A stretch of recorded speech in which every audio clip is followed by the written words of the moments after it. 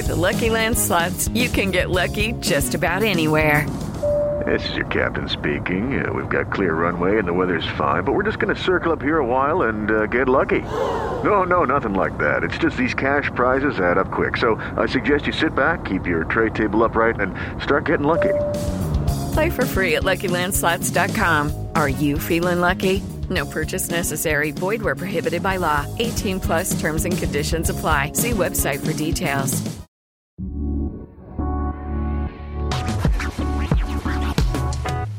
Welcome to In Conversation With, a Hollywood Reporter podcast produced in partnership with Apple TV+. In each episode, we'll sit down with the creators and stars of some of TV's most compelling shows to hear more about what went into bringing these stories to life.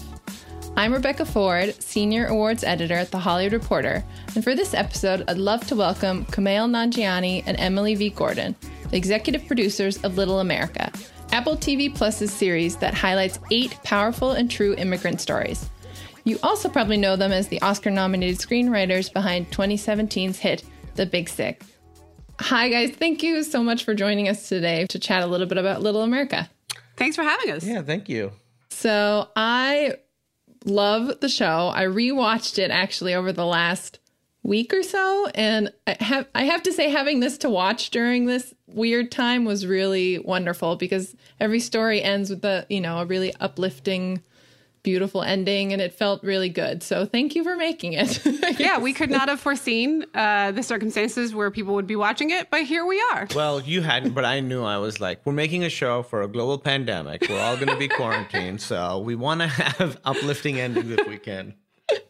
Well, good job. Wish you had told the rest of us that that's what was going to happen. Yeah, that would have been helpful. I know. Well, what a bad use of time that I had. We decided to produce a eight episode TV show instead of warning people. Just want to clarify, these are jokes. Kumail knows nothing. Also hoard masks. So I guess we should start with sort of the beginning. I assume after The Big Sick, you guys got plenty of offers or ideas sort of thrown your way. What was it about Little America that made you want to be a part of this one in particular? We definitely did. I think that's a beautiful and odd thing about when you have make something that's successful is that suddenly you are kind of somewhat flooded with people being like, hey, you want to be involved with this? You want to be involved with this? And Little America is genuinely the only thing we have attached ourselves to since The Big Sick. And for me, the very basics were when you hear an idea that you're like, that is so great. Why didn't it exist already? I want to watch that. And if I need to be involved with it to watch it, then that is exactly what I'll do. It felt so perfect. Yeah, it just, as Emily was saying, it just felt like an idea that we wanted to watch. And we were like, oh, you could do seasons and seasons of this thing. It's one of those things that you're like, I can't believe this show didn't exist already. And you knew that just were going to be so many different beautiful stories. And, we found that a lot of immigrant stories, no matter what side of the debate you're on, obviously it's a hot topic, they all were sort of in the same ballpark. They all were about struggle and strife. And I think those stories are very, very important as well.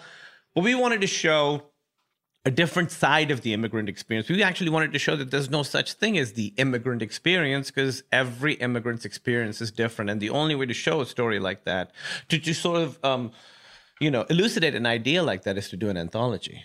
Mm-hmm.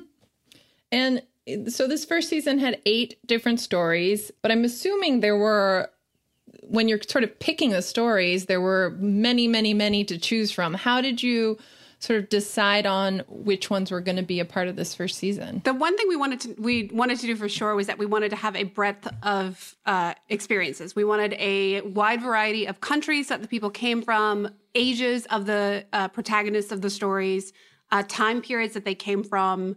So that was really what we were, and parts of the United States that they were going to, because I feel like often immigrant stories are like, oh, and then they go to New York, aka Coming to America. That's always kind of the narrative, but there's so many places that immigrants go all over the country. So that was all we were really looking for, was a variety, more so than the tone, more so than anything else. We wanted a variety. Yeah. As you said, we had so many stories. So many stories. And more were coming in as we were starting production. Yeah. And really part of it was we were like, oh, we want we sort of saw each episode as belonging to a different genre. So it was like, we'd love to do an immigrant sports movie. We'd love to do, we just wanted to sort of almost think of it as a different movie genre each episode. Mm-hmm. How were these stories coming in? Was it sort of research based and finding them, or were people bringing them to Epic you guys? Magazine, which is who we partnered with, Josh Behrman, who runs Epic Magazine, he had started collecting and going, he went old school, like putting up messages on bulletin boards in small towns, like really, really reaching out. He's an amazing, that entire staff is amazing at research. Yeah, they would like sort of be like, oh, this little town somewhere has a big Vietnamese population. So they would go through and look up like old newspapers, like from the 70s and 80s, to see if there were stories to do with that Vietnamese community that seemed interesting. So and then as people heard about it, more people were kind of flocking in. One of our stories for season 1 was from a writer-director who came in hoping to like direct an episode and ended up talking about his mother.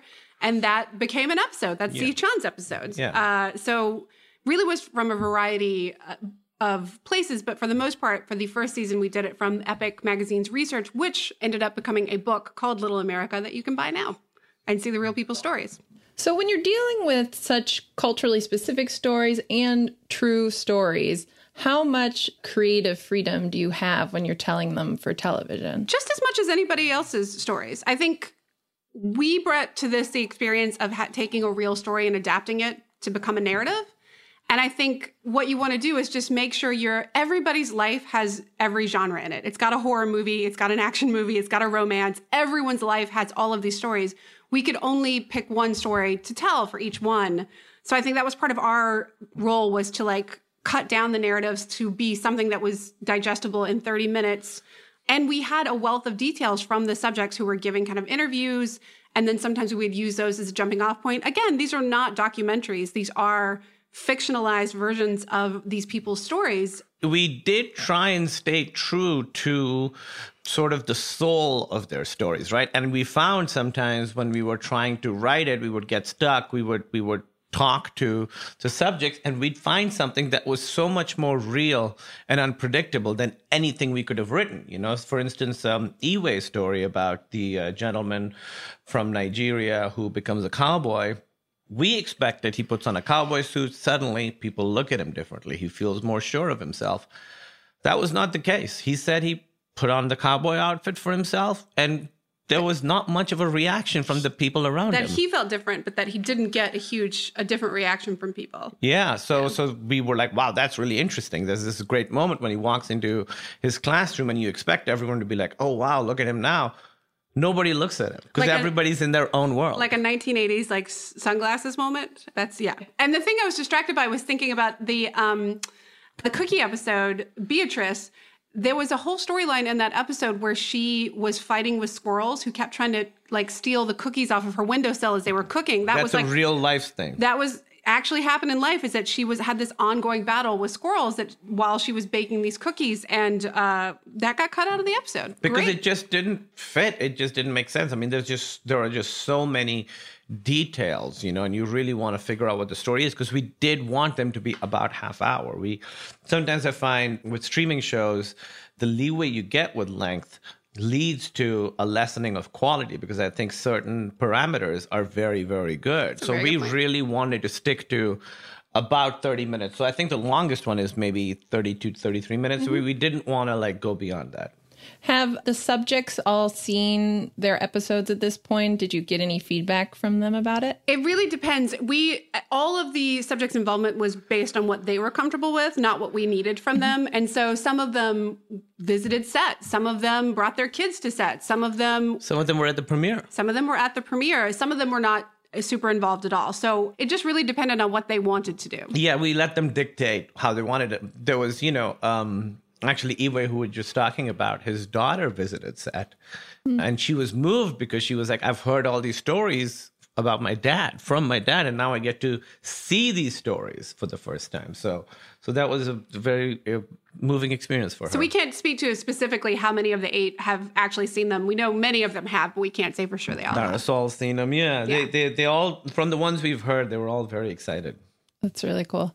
I'd love to hear a little bit about the casting, because obviously these aren't a ton of no-name actors, but it's very clear that authenticity seems to have been important. They speak the languages of these stories. Tell me about how difficult it was to find the right actors for these stories. Here's what we learned doing it.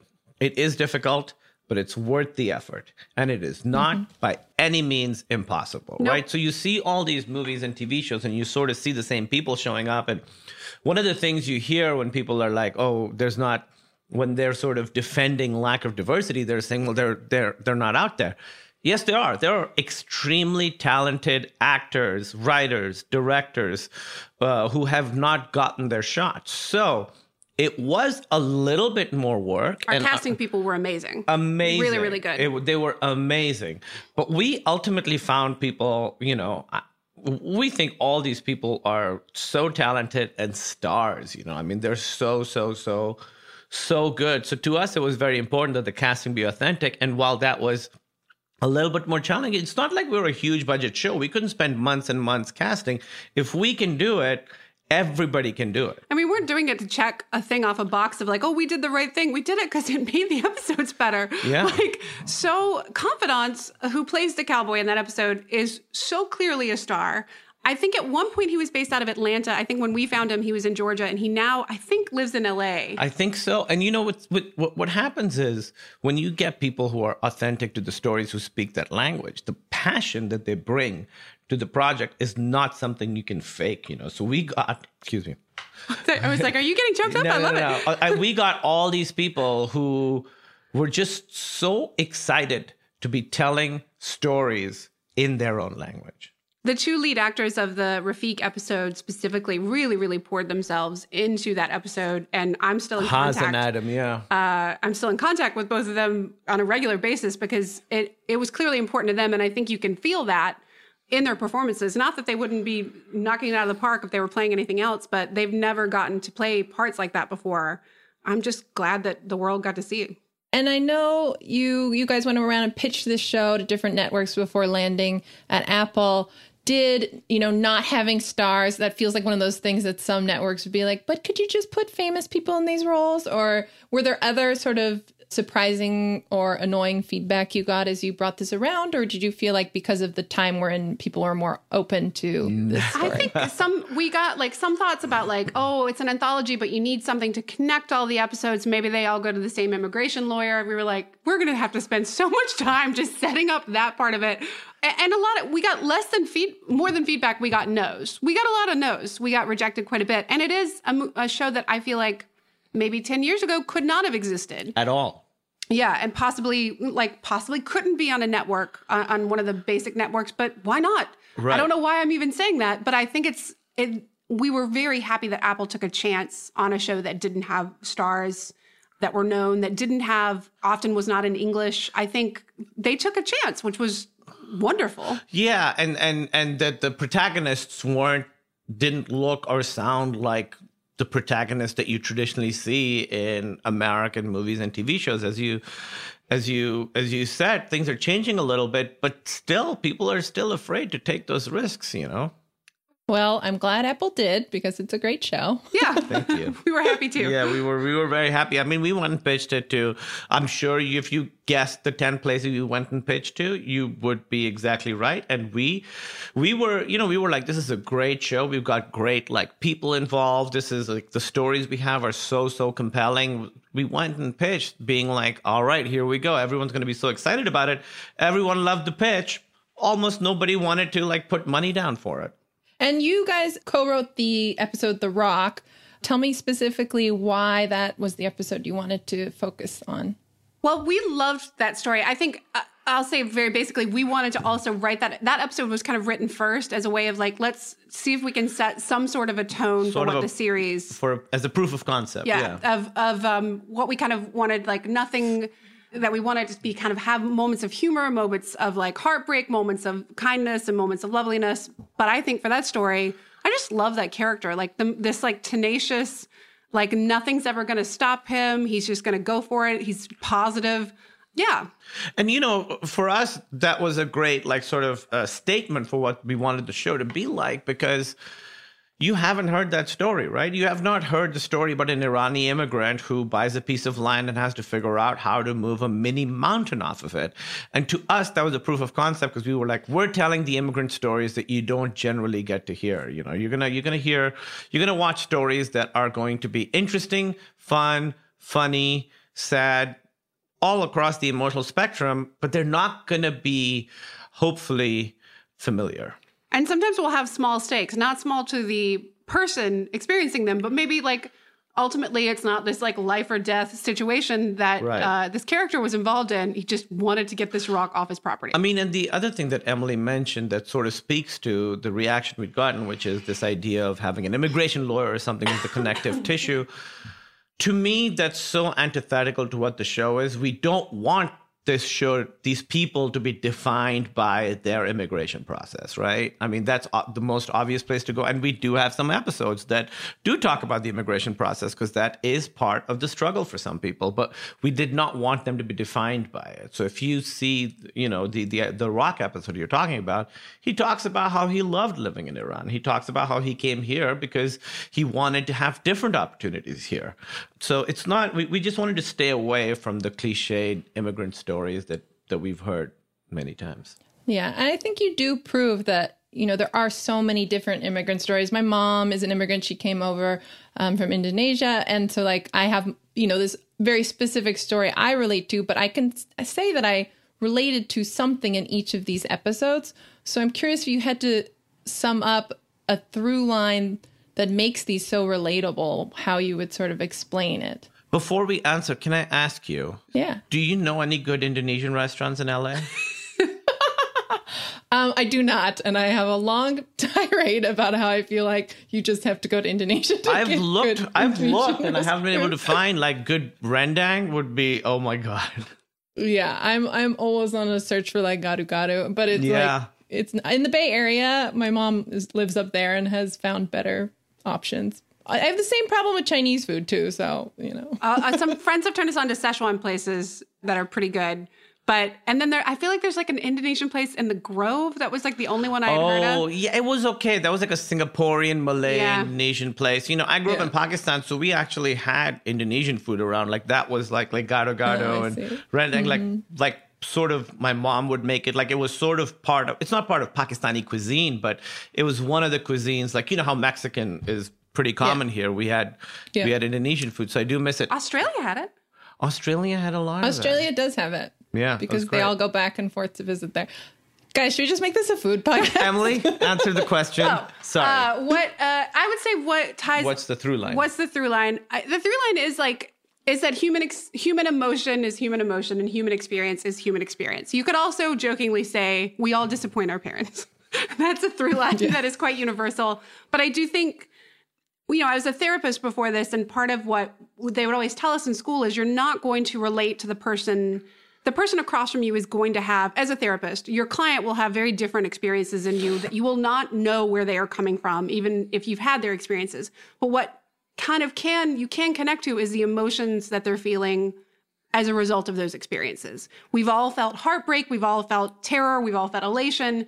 And that was something we tried to keep in mind when making the show is you can't relate to that person's experience. Every person has their own experiences, but maybe you can relate to the emotion they felt as a result of those experiences. Yeah, and that ultimately, this is, as cliche as this sounds, it's completely true. All of us have much more in common than we don't. You know, we all want the same things. We all want food, love, a place to live. And so in some way, each of these stories is about that. Yeah, I think that's true. I'm curious about the two of you as collaborators. How do you work together when you're writing? Is there anything like, does one of you do heavy lifting on certain things or have certain strengths, or how does it work with you two? I think we're both pretty strong. We tend to divide up things into chunks. Like we'll develop like an outline together, and then we'll divide it up into chunks and be like, you write these scenes, I'll write these. And then we trade off, rewrite, trade off, rewrite. And we just keep doing that until we kind of both feel like they're together, which since we wrote that episode of the show with Lee, he was like, yeah, I've never worked that way before, because we kind of brought him into that. Right, because he also had a writing partner, Gene. Yeah, but they don't work the same way. We break the story together, send them back and forth. And then the final thing that we do generally is we'll each sort of take a character and do like a character pass. So you know, Emily will be like, oh, I really think I get this character's voice. I want you to just go and make sure that that's consistent. And I'll take another character and make sure that their voice is consistent. So it's really a lot of writing separately, rewriting each other's stuff a lot. Like it goes pretty fast because we're just sending pages back and forth and rewriting. And then generally right at the end, when it's all done, we go back to the same computer, put it up on the screen, and just go through it page by page, make sure we like everything. That's the final step. The dumb thing is that sometimes we'll put jokes in just to make the other person laugh that we don't intend to like ever be in the final product, right? We don't intend for them to be in the final product. Hey, maybe people have your sense of humor. Yeah, we'll do like dumb little jokes within it to kind of like, or things that I'll sometimes put in things that I know you're going to hate just to see if you flag them as you're going through. It happens. Yeah, it's interesting because we're writing the story, but we're also communicating with each other, right? So sometimes we communicate with explicit messages, not explicit messages, but explicitly using like I'll be like, Emily, all caps, like, Emily, what about this? I don't enjoy that all caps now that we're talking about it. So sorry. I'll change it. But we'll sort of communicate to each other through the script notes.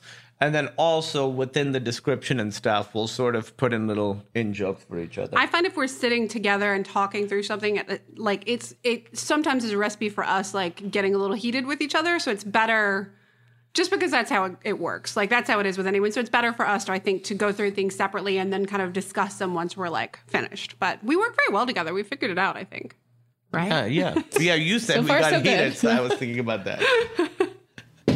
And between The Big Sick and this, like, I'm just really excited about the stories you guys have already gotten to tell in a Hollywood that is sort of slow to open to change. But what else do you want to tell in the future? How many ideas do you have sitting up there that you're just We're working ready on to something jump right now. Yeah, well, we're doing obviously season 2 of Little America. Yes. We just turned in our episode to Apple, where Emily and I wrote another episode this season. And then we're just finishing up our next the next movie we've written since The Big Sick. We're just, this is kind of a hot scoop right now. Is it a hot scoop? A little bit. I mean, we're just almost sounds like a we're hot doing scoop. the final pass. Emily's doing her final pass. She's going to give it to me. I'll do my final pass, and then we'll probably. And what would you say that one's about? Oh. How much are we Please going to tell say?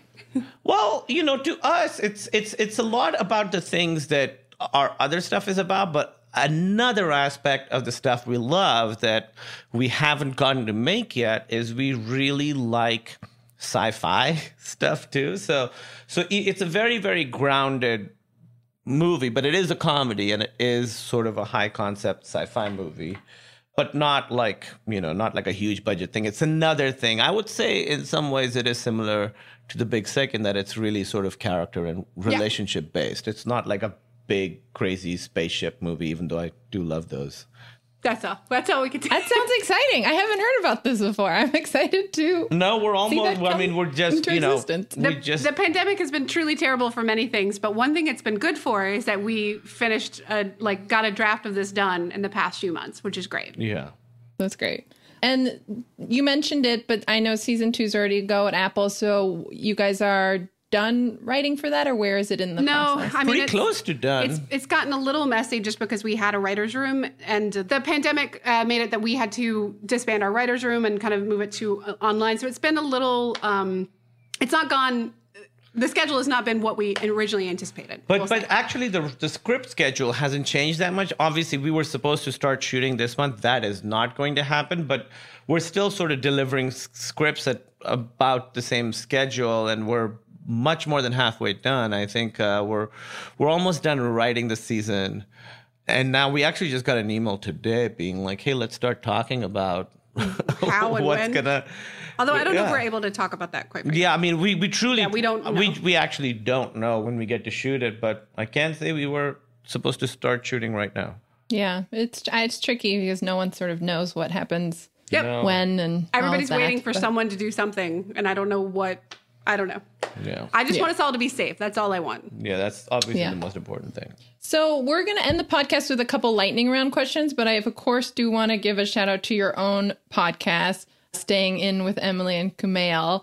You guys are doing this weekly now. How did you decide to add this to your busy schedules already? Well, so I'm friends with this producer, which should be... Well, basically what it is we have a bit of experience having to quarantine ourselves because the condition I have has made it that I've had to stay at home for long stretches. We also have experience working from home.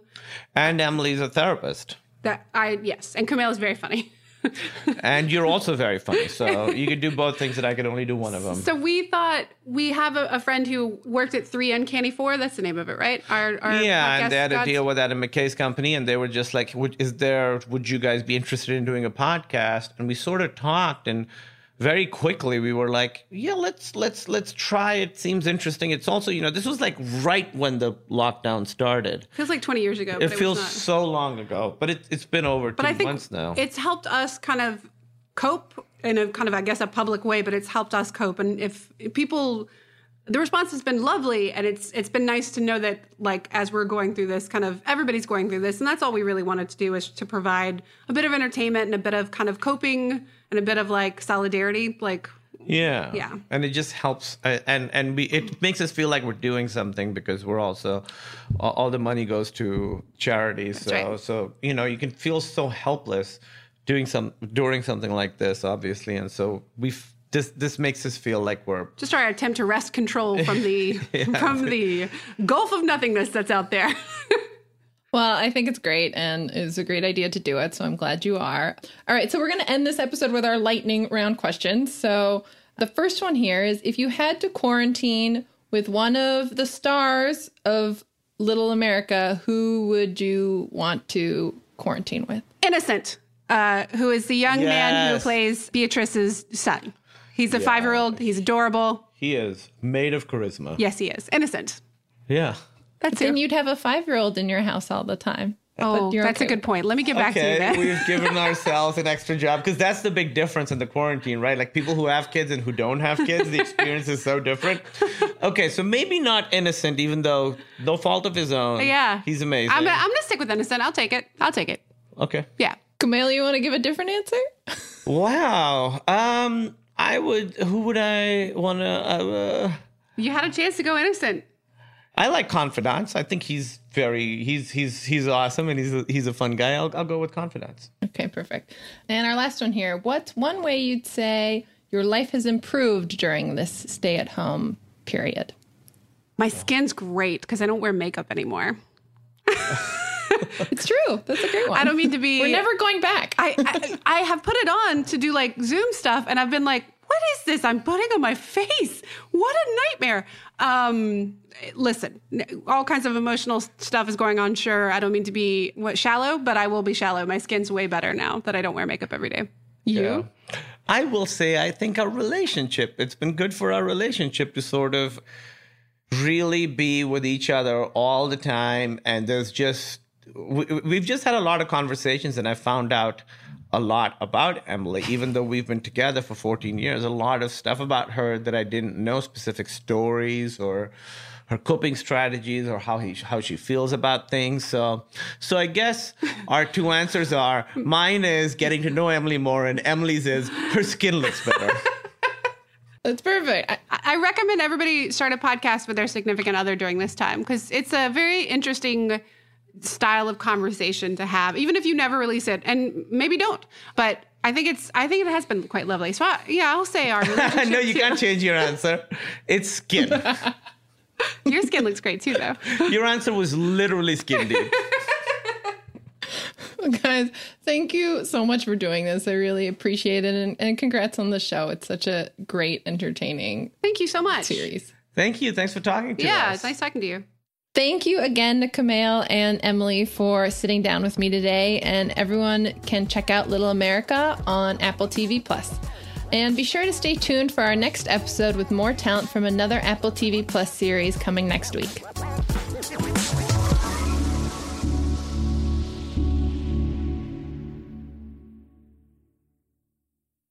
It's time for today's Lucky Land horoscope with Victoria Cash.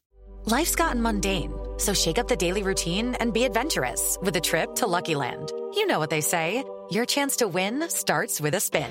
So go to LuckyLandSlots.com to play over 100 social casino-style games for free for your chance to redeem some serious prizes. Get lucky today at LuckyLandSlots.com. Available to players in the U.S., excluding Washington and Michigan. No purchase necessary. VGW Group. Void where prohibited by law. 18+. Terms and conditions apply.